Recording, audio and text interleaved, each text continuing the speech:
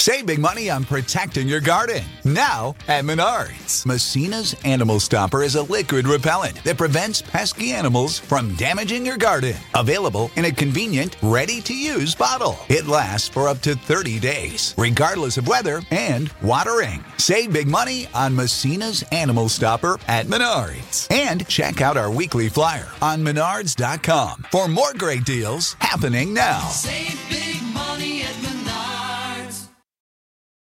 They say plants like music. Yeah, no, like really, they respond to the vibrations of it, which means that this playlist you're listening to, the plants are too. You know what else plants like? Organic soil from Miracle-Gro. It's made with all the best stuff like wood fiber and compost. Plus, it's OMRI certified organic, which officially means it's made with superior ingredients. And when you give your plants the stuff that makes them happy, they won't judge you on your iffy playlist. Hear that, plants? So go ahead and give them Miracle-Gro.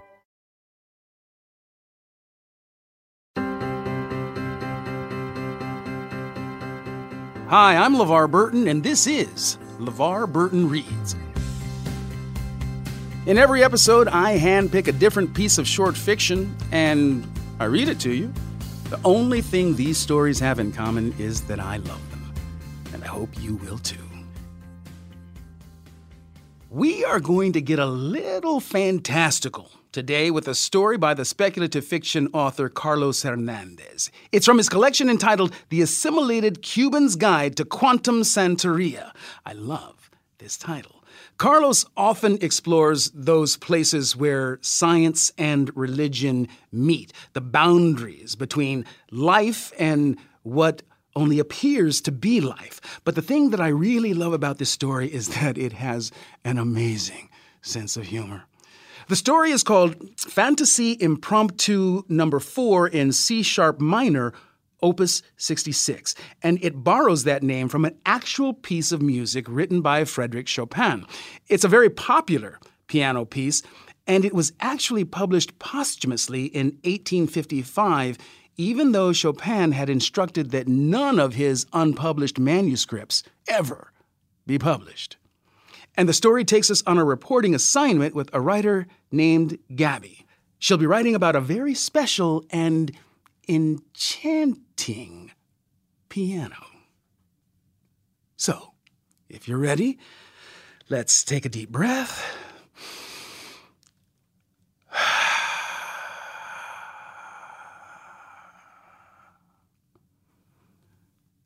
And begin. Fantasy Impromptu No. 4 in C-sharp minor, Opus 66 by Carlos Hernandez.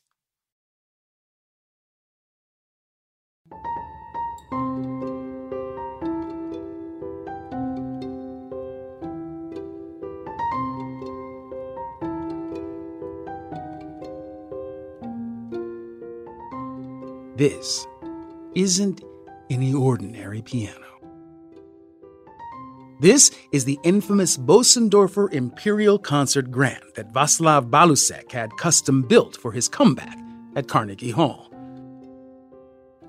One of the first things you'll notice is that it has 9 extra keys, 5 whole tones and 4 half tones beyond the lowest A of an 88-key piano.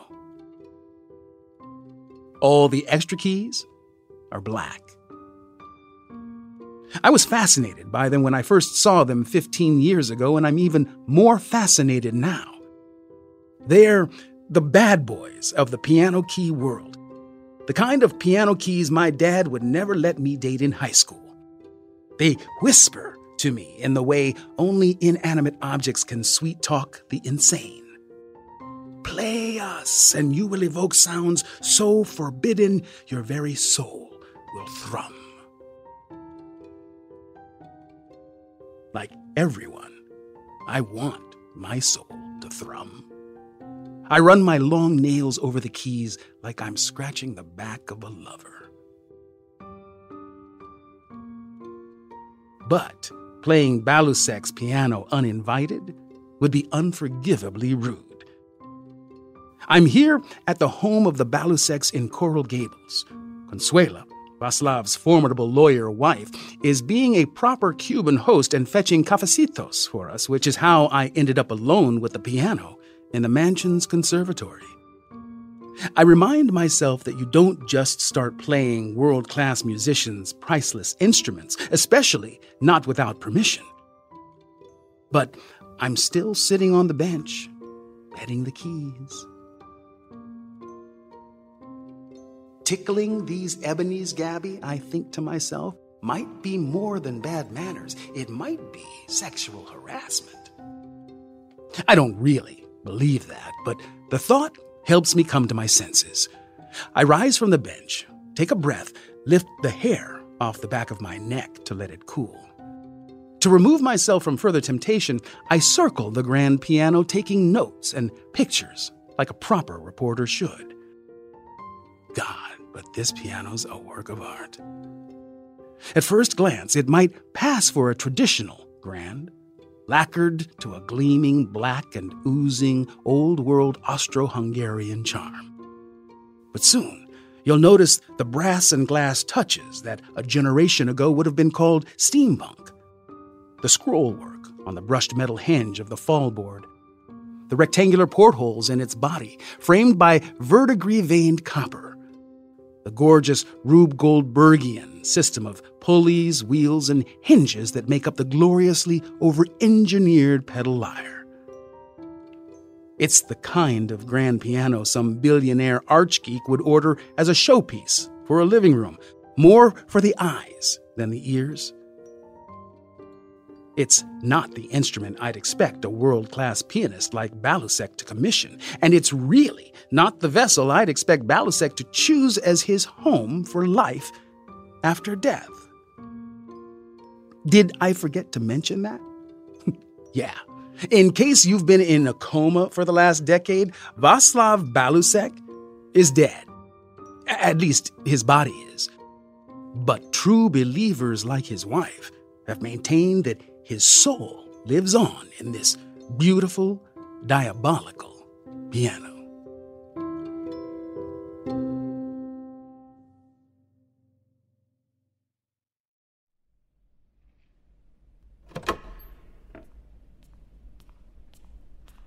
Consuela, maiden name Oquendo, returns bearing a silver tray that looks like she lifted it from the cloisters.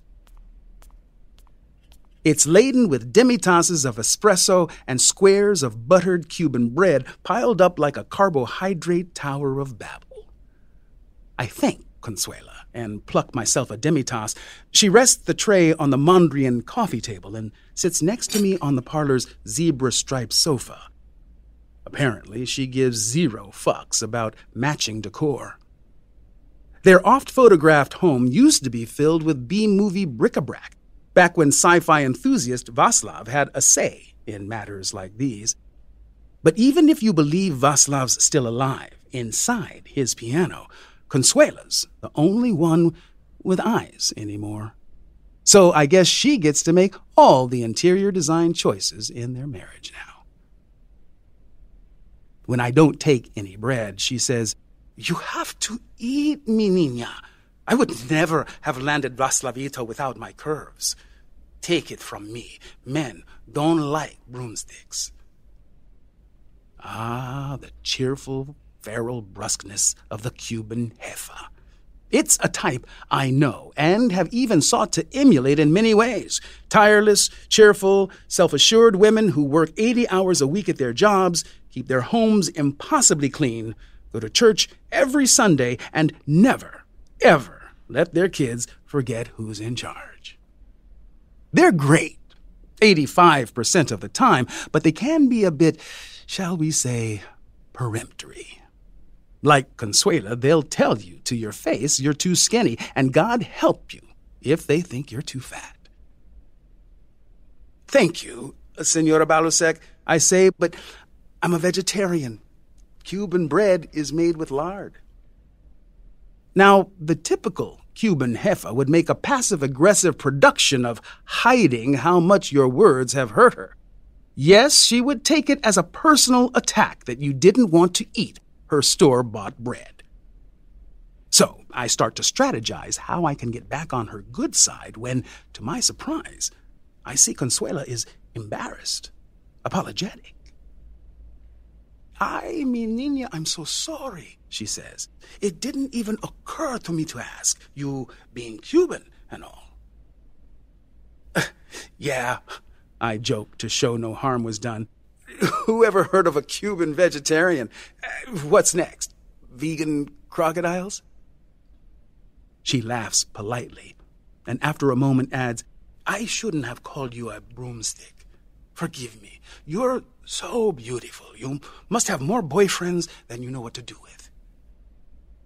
Since it's required that I return the compliment, I scan her person for inspiration. Consuela's a 48-year-old salt and pepper odalisque who's barely as tall as my chin, and I'm 5'3". Her smile has a practiced guilelessness she probably learned while in law school. But she's not dressed for court today. Today, she's cultivating the Miami MILF look. She wears a tight floral blouse, and a crucified golden Jesus bobs on her cleavage like a castaway on a raft. Her teal pants bell at the bottom, and her ratty house chancletas look like they've been passed down from mother to daughter for 5 generations. I've seen Cuban women dress like this all my life, and genetics guarantee that someday I, too, will dress exactly like this.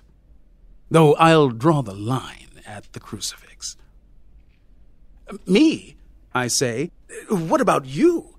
You're beautiful, rich, and single. You're one of the most eligible bachelorettes in Miami." I sip a little cafecito and watch for her reaction. She smiles and gives me an "I see what you did there" look. "I'm still married, mi vida." "Not according to the law.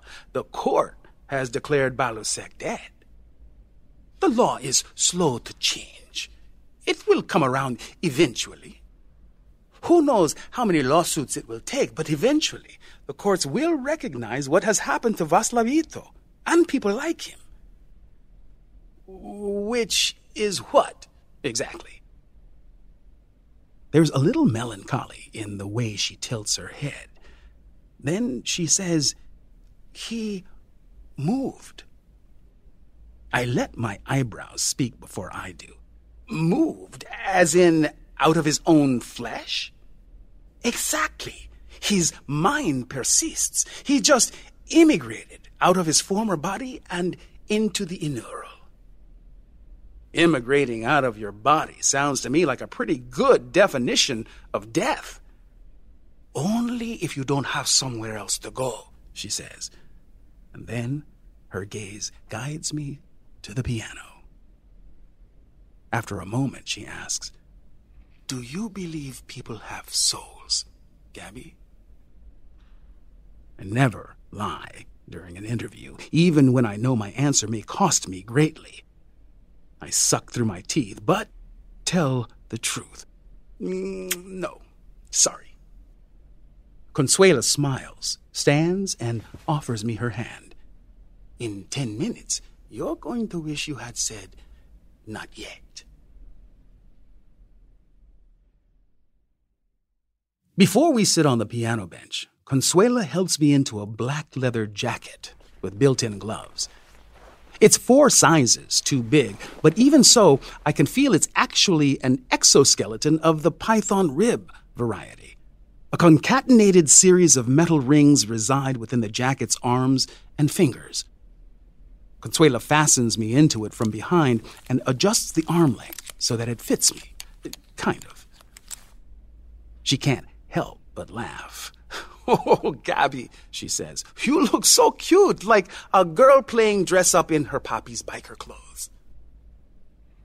"This is nothing," I reply. "You should see me in a panda suit." She has no idea what I'm talking about. Probably better that way. She unceremoniously plants me on the bench. "Right thumb on middle C, left pinky on the C sharp. An octave lower," she says. I place my hands on the keys as instructed. The inaural that imaged Balusek's mind and let him keep performing years after it should have been possible has been fitted into this piano. It's about to connect wirelessly to this jacket. It's a little freaky. I keep my hands on the piano keys but turn to face Consuela. She pats my shoulder and says, "This is going to be fun. Relax." The most unrelaxing thing a person can say. While I am still looking at Consuela, the EXO makes my left thumb and pinky play a 2-note chord, C sharp and G sharp. I turn to look at my hands. "Well, hello, Mr. Balusek," I exclaim. I really do exclaim, embarrassingly, fangirlishly. The exoskeleton is not nearly as powerful as I thought it would be. I could resist it if I wanted to. The glove holds the chord for a melancholy second, then leaps, the left thumb landing on C sharp, the pinky on the G sharp below it. I watch, amazed as the left glove starts an arpeggio slowly at first, but quickly gaining speed. A blink later, my fingers are moving faster than I can move them myself. The right glove transforms itself into a fairy ballerina who leaps and runs over the keys, leaving a contrail of dulcet music in her wake. I am not making this music happen, but every time the glove strikes a key, the music shoots up my fingers and passes into my body, just as if I were playing this piece myself. It's so pleasurable and enchanting to feel the music course through me that I forget for a moment to hear it. So I remind myself to listen as well as feel.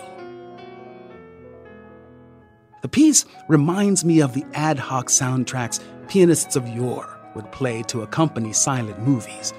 The black and white scene the music describes is one of peril, pursuit, combat, a runaway locomotive, a showdown at high noon, pirates battling for control of a wave-pitched ship. My fingers race down the length of the keys. The music reaches a climax that reminds me of a car tumbling down a hillside. Will Bonnie and Clyde escape the V8 Ford before it explodes? They do, because the music shifts now to a love story. We see the lovers from behind. They sit on the shore, he wearing a top hat and tailed tuxedo, she in a glistening silver gown and tiara, holding hands and watching waves climb up the shore. There is nothing so beautiful in the world as the oversized moon of a silent movie. It grows a face suddenly and winks at them, but they're too in love to notice. They turn from the ocean and face one another. They lean in, closing the distance between their lips. They almost kiss. But the music shifts back to the rollicking, riotous fairy gambols where we started. Again, the melody grows ominous. Again, I am falling right to left down the length of the keyboard. Lucifer, cast from heaven and plummeting through the firmament until he finally, with terrible impact, crashes into hell. But this time, a humble coda rises up, murmuring. One hand mumbles out a pianissimo arpeggio as the other dolefully hearkens us back to the earlier love story. Only this time, love is over, never to return. Love is Ophelia, drowned. Samson casting one last pleading look at Delilah. Eurydice reaching after Orpheus as she's pulled back into the underworld. All that remains of that great passion is a memory that is even now fading.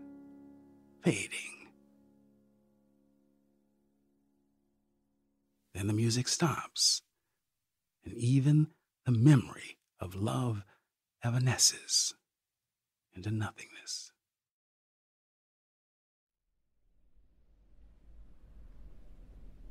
The leather jacket goes limp. My arms drop dead and slap against my legs. I didn't do a lick of work. The XO did everything, but I'm exhausted, breathless, tousled. I'm simultaneously euphoric and heartbroken. I finally understand what Aristotle meant by catharsis. I turn around to face Consuela.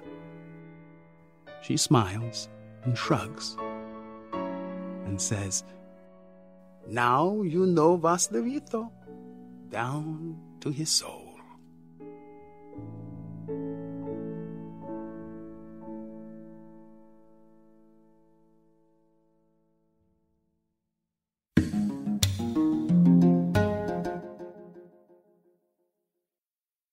The next generation of influential Black voices can be found on NPR's new collection, Black Stories, Black Truths.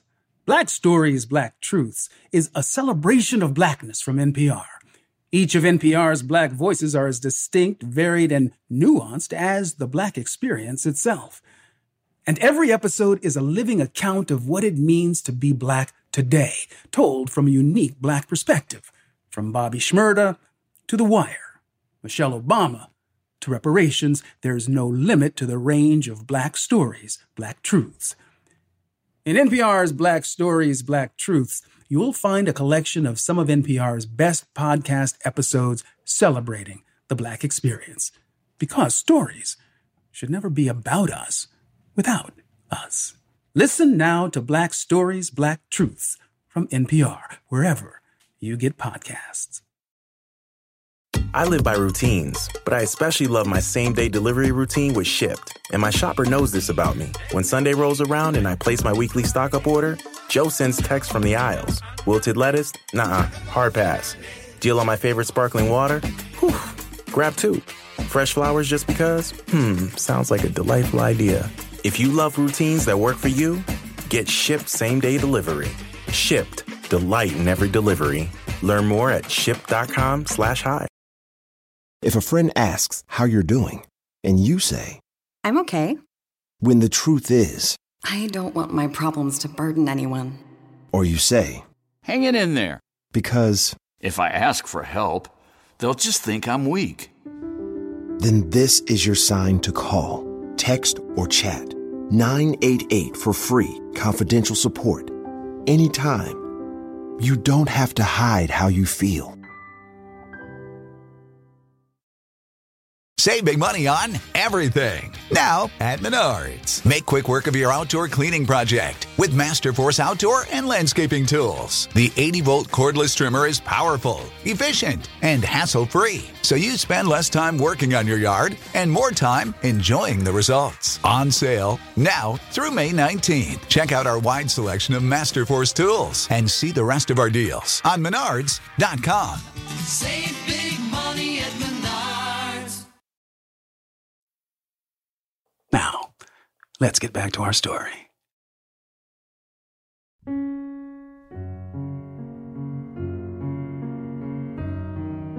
The piece Václav played was Chopin's Fantasie Impromptu No. 4 in C-sharp minor, Opus 66. A devilishly difficult composition that has become one of Chopin's most performed works and a kind of rite of passage for piano virtuosos the world over. But even a player piano could be programmed to play the composition flawlessly, if lifelessly. There was only one way to verify that this wasn't just a robotic recording. Václav would have to play it again, with me still wearing the jacket. And he would have to play it differently, which he does. The second time around, Václav plays it more athletically, less dolorously. I learned later that this is the way most journeymen play it. It's so challenging to perform that merely getting through it is an accomplishment, and so many pianists end up treating it as a showcase for their technical prowess. Yet even here, there are millisecond delays and dynamic changes that carry from the first performance to the second. Now that I have lived inside of Václav's style, I can identify some of its qualities through the way he uses me to apply pressure to the piano keys. I feel I am starting to get to know him. Václav Balusek has shared a bit of his very qualia with me. That's quite an achievement. Normally, you can't even get inside someone's qualia when they're alive. And Balusek is dead.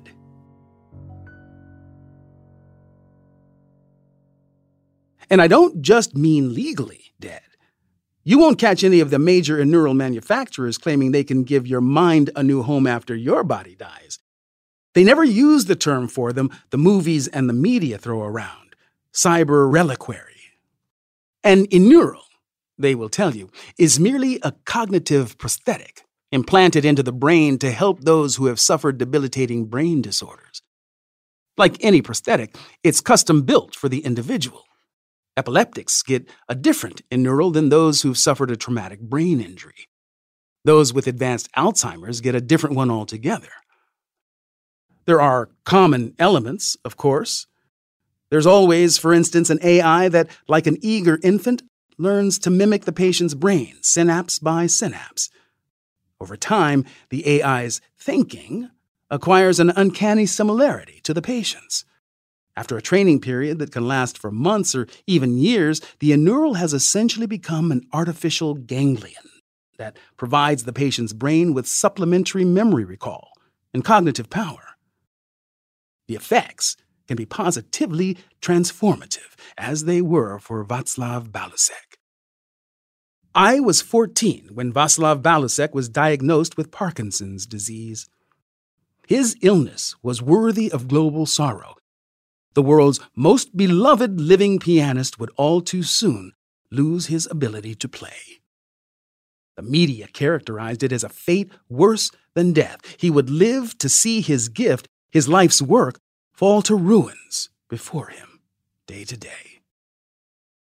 That was bad enough, but for millions of teenage girls like me for whom Balusek was a particular kind of celebrity crush, not muscular, not macho, but artistic, intellectual, and adorably geeky, it was our first taste of life's cruelty. In the post-diagnosis interviews that followed, Václav, holding hands with his wife Consuela, whom I hated back then with unbridled jealousy, vowed to fight the disease. He was a famous proponent of science and futurism. Over the years, he donated millions to the SENS Research Foundation to support a cure for aging, and was, you will remember, an avid collector of sci-fi movie props. He cheerily described advances in medications and deep brain stimulation that could stave off the ill effects of Parkinson's for years. He made me believe he could win. By the time I was a sophomore in college, Václav had disappeared from public life. The disease was worsening more quickly than anticipated and wasn't responding to treatment. He hadn't performed in years, and most assumed he never would again.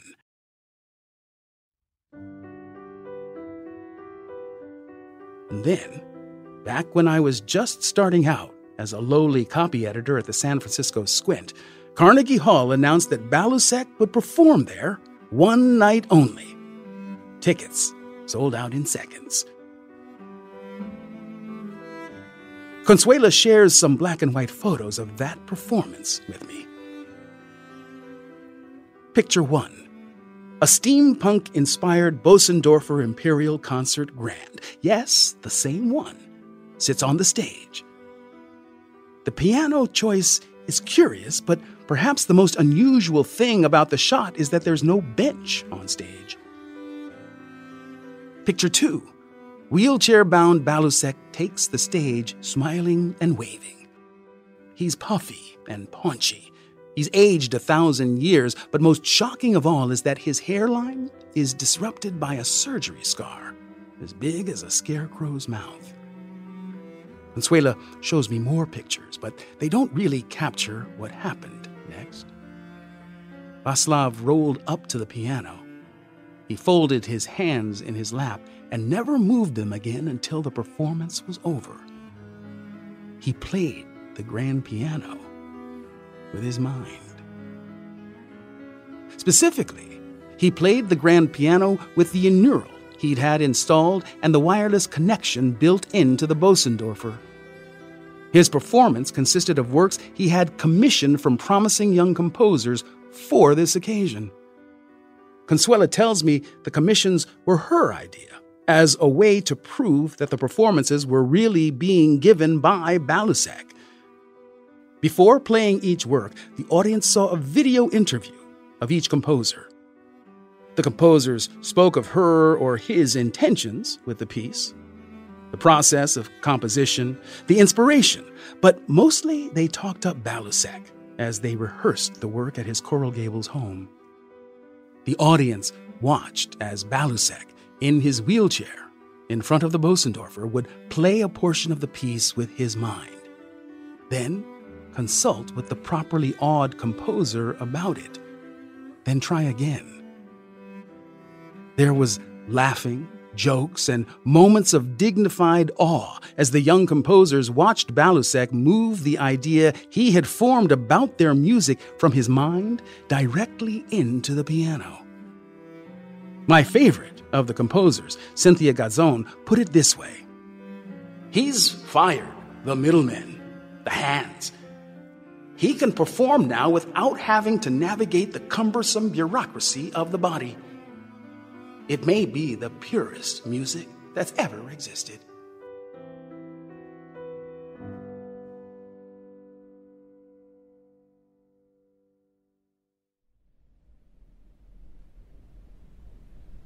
That one-night-only engagement at Carnegie Hall turned into a world tour, I say to Consuela.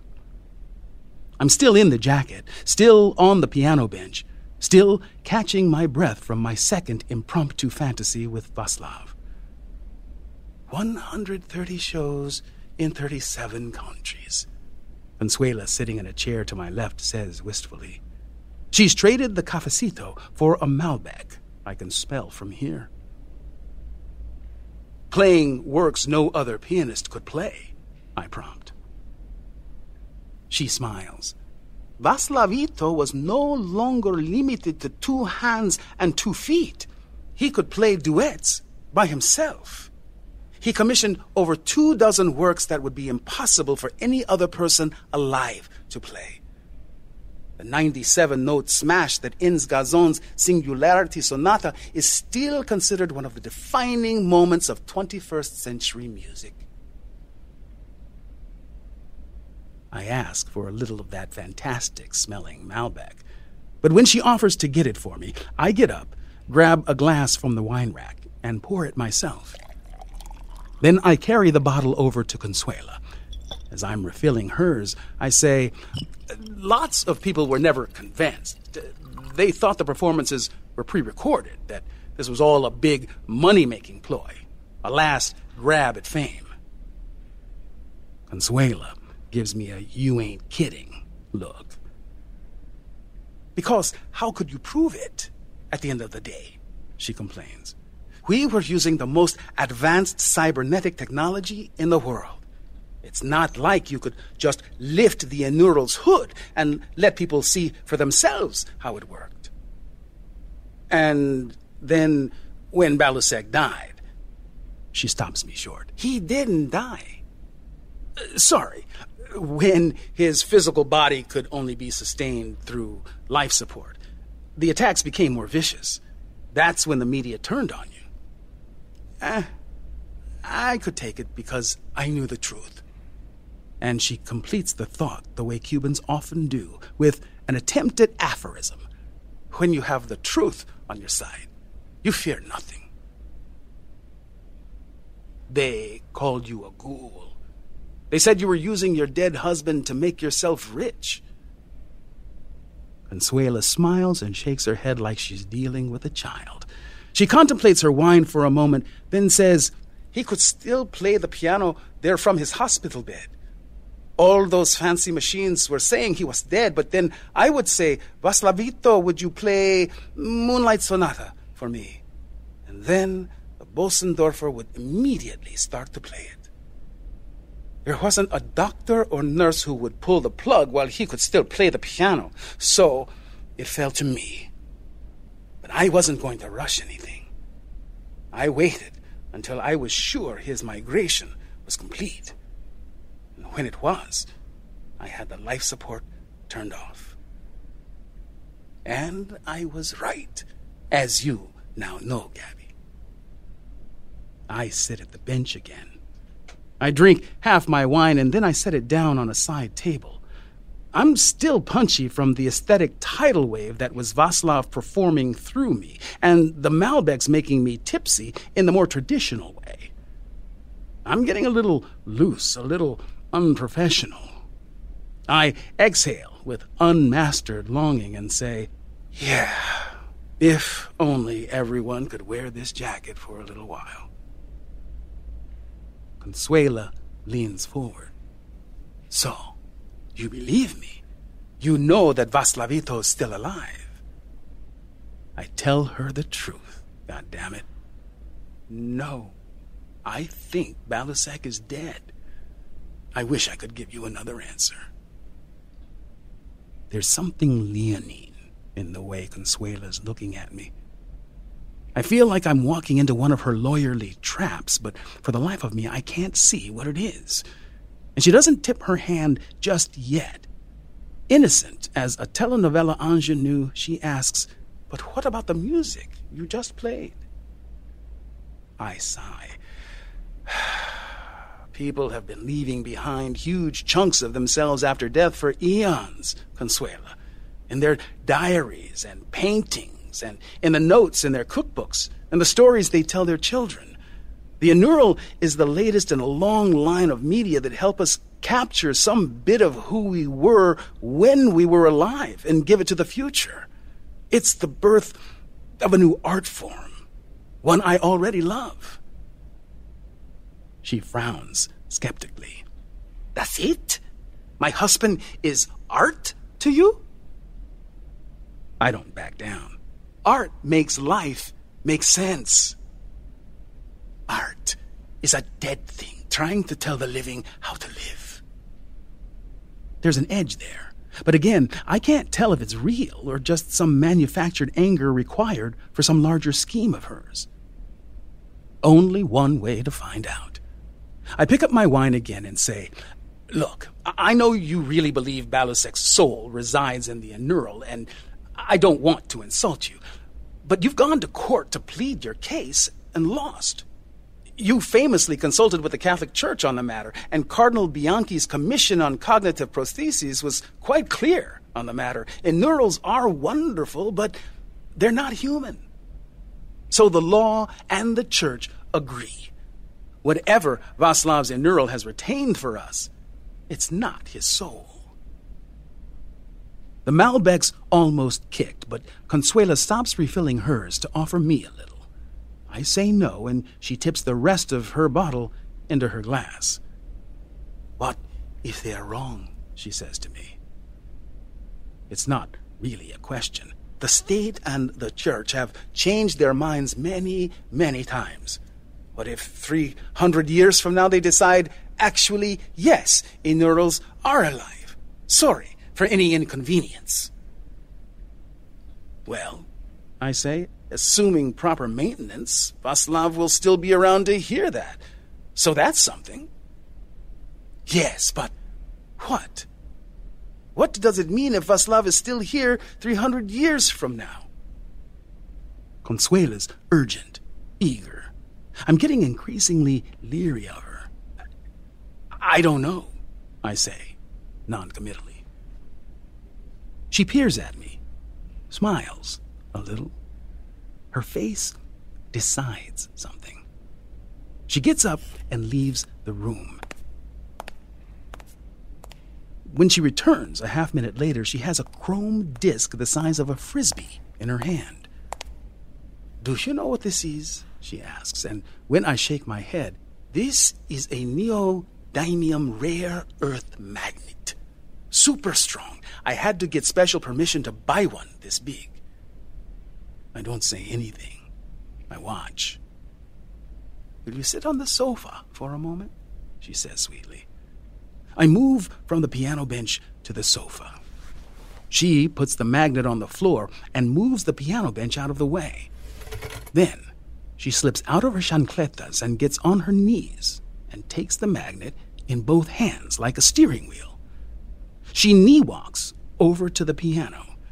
I can see the magnet is already pulling itself toward the piano. She has to fight it.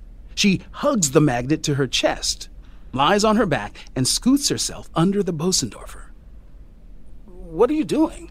I ask vaguely, wine in hand. She looks at me. I'd been so busy watching her antics with the magnet that I had neglected her face. Tears stream out of her eyes. "This is why I brought you here," she says. Then she lifts the magnet upwards, and the magnet launches itself into the piano. The jacket squeezes me so forcefully, I gasp. I can't inhale. This is what a python attack must feel like. I'm about to panic when the jacket slowly slackens its grip. Its strength fades. Then it's completely powerless. Consuela, still on her back under the piano, sobs into her hands. My addled brain slowly assembles a kind of sense of what has just happened. My mouth understands before any other part of me, because before realization has fully dawned in my mind, I can hear myself saying, "No, oh God, no, oh God, please, no."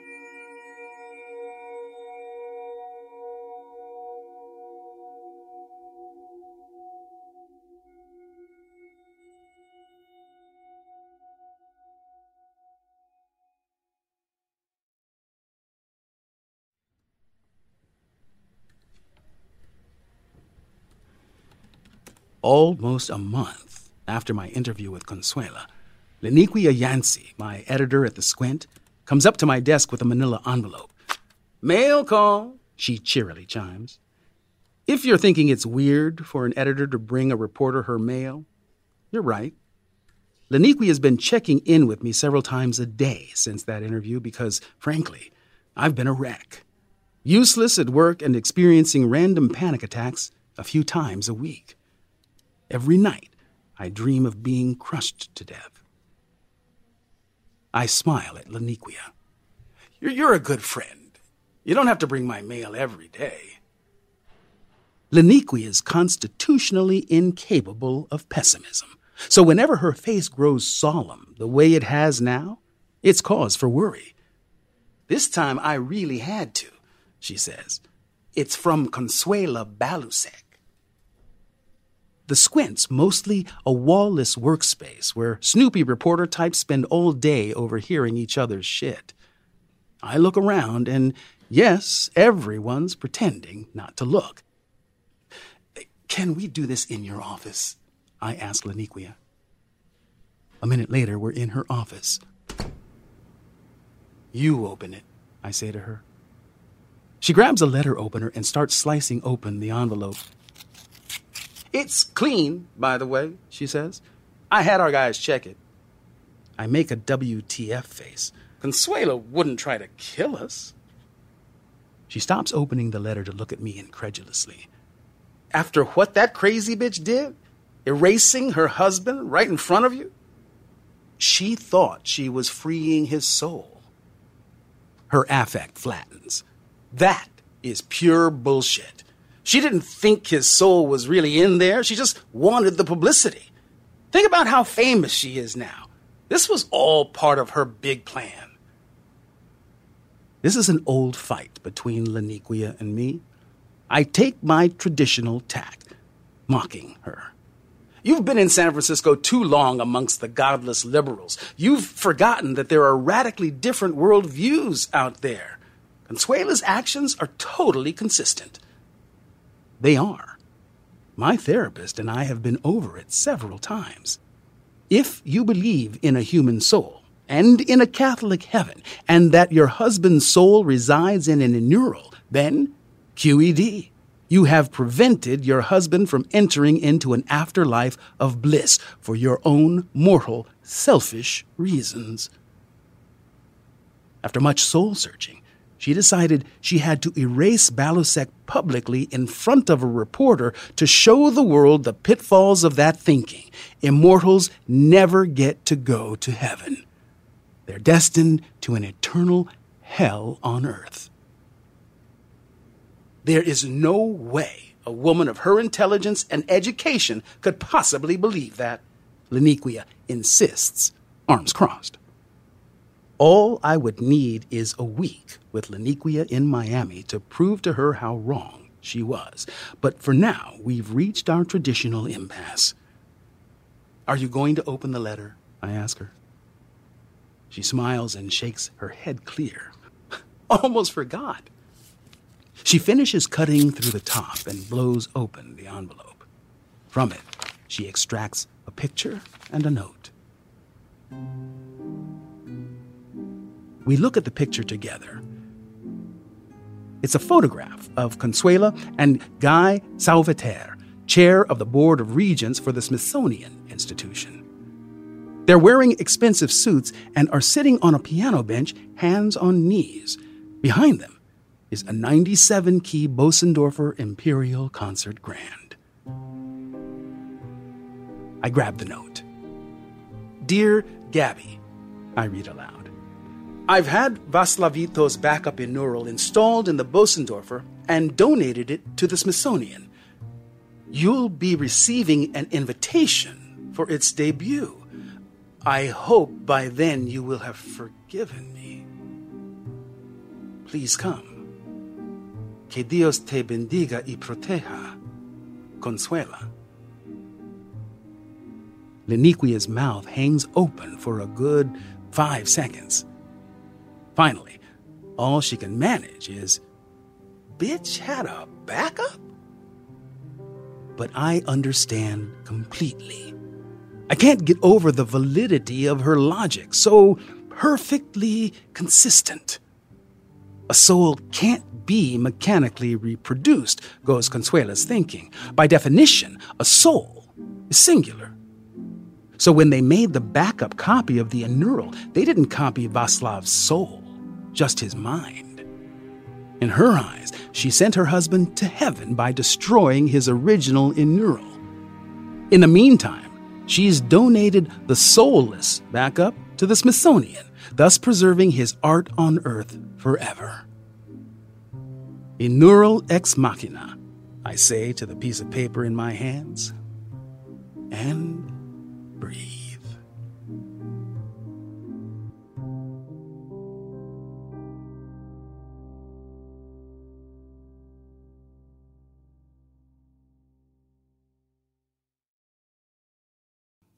Carlos Hernandez, y'all. Wow.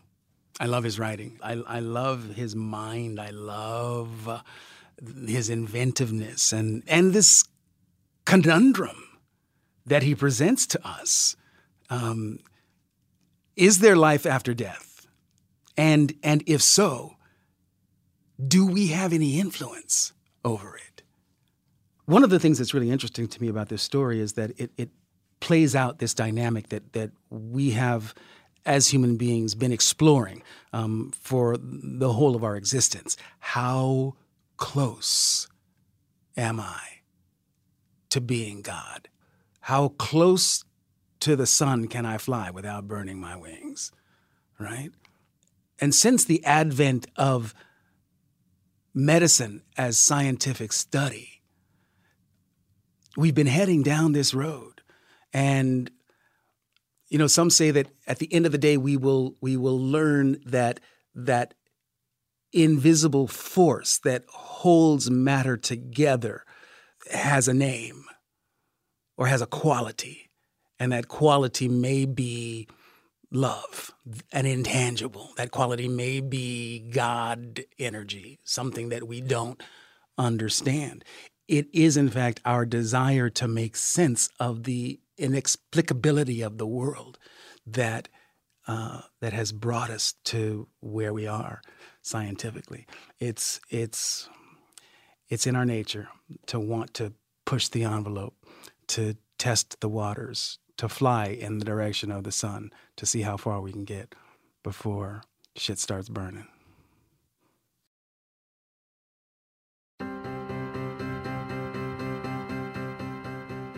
Our producer on this episode of LeVar Burton Reads is the best in the business, Julia Marie Smith. Our assistant producer is Audrey No. Our editing and our sound design is by the inimitable Misha Stanton. And thank you to our consulting producer, Mr. Adam Dybert. And, of course, our thanks to Sam Kiefer for his engineering expertise today. Thank you, Sam. I'm very grateful as well to Carlos Hernandez for allowing me to read his story today. You can find it in his collection entitled The Assimilated Cuban's Guide to Quantum Santeria, published by Rosarium. Carlos has a new novel out next year called Sal and Gabby Break the Universe. I can't wait. And hey, if you love the show and want to help other people find it, it's easy to do. Leave us a rating or a review on Apple Podcast. And in your review, suggest a story that you'd like to hear on the podcast. We have been using your suggestions for our episodes. I've been loving it. We'll be back next week with another hand-picked story. Or if you can't wait that long, listen to the next episode right now on Stitcher Premium. Go to StitcherPremium.com/LeVar, or if you're listening in Stitcher, just tap the menu button in your app and select Premium for 1 month free. LeVar Burton Reads is a production of Stitcher. Our executive producers are Chris C.B. Bannon and Jenny Rattolette of the Flying Rattolette Sisters. I'm LeVar Burton. You can find me on Twitter at LeVar Burton and LeVar.Burton on Instagram. And for the kids in your life, check out LeVar Burton Kids' Skybrary app with books and videos at LeVarBurtonKids.com. I'll see you next time, but you don't have to take my word for it.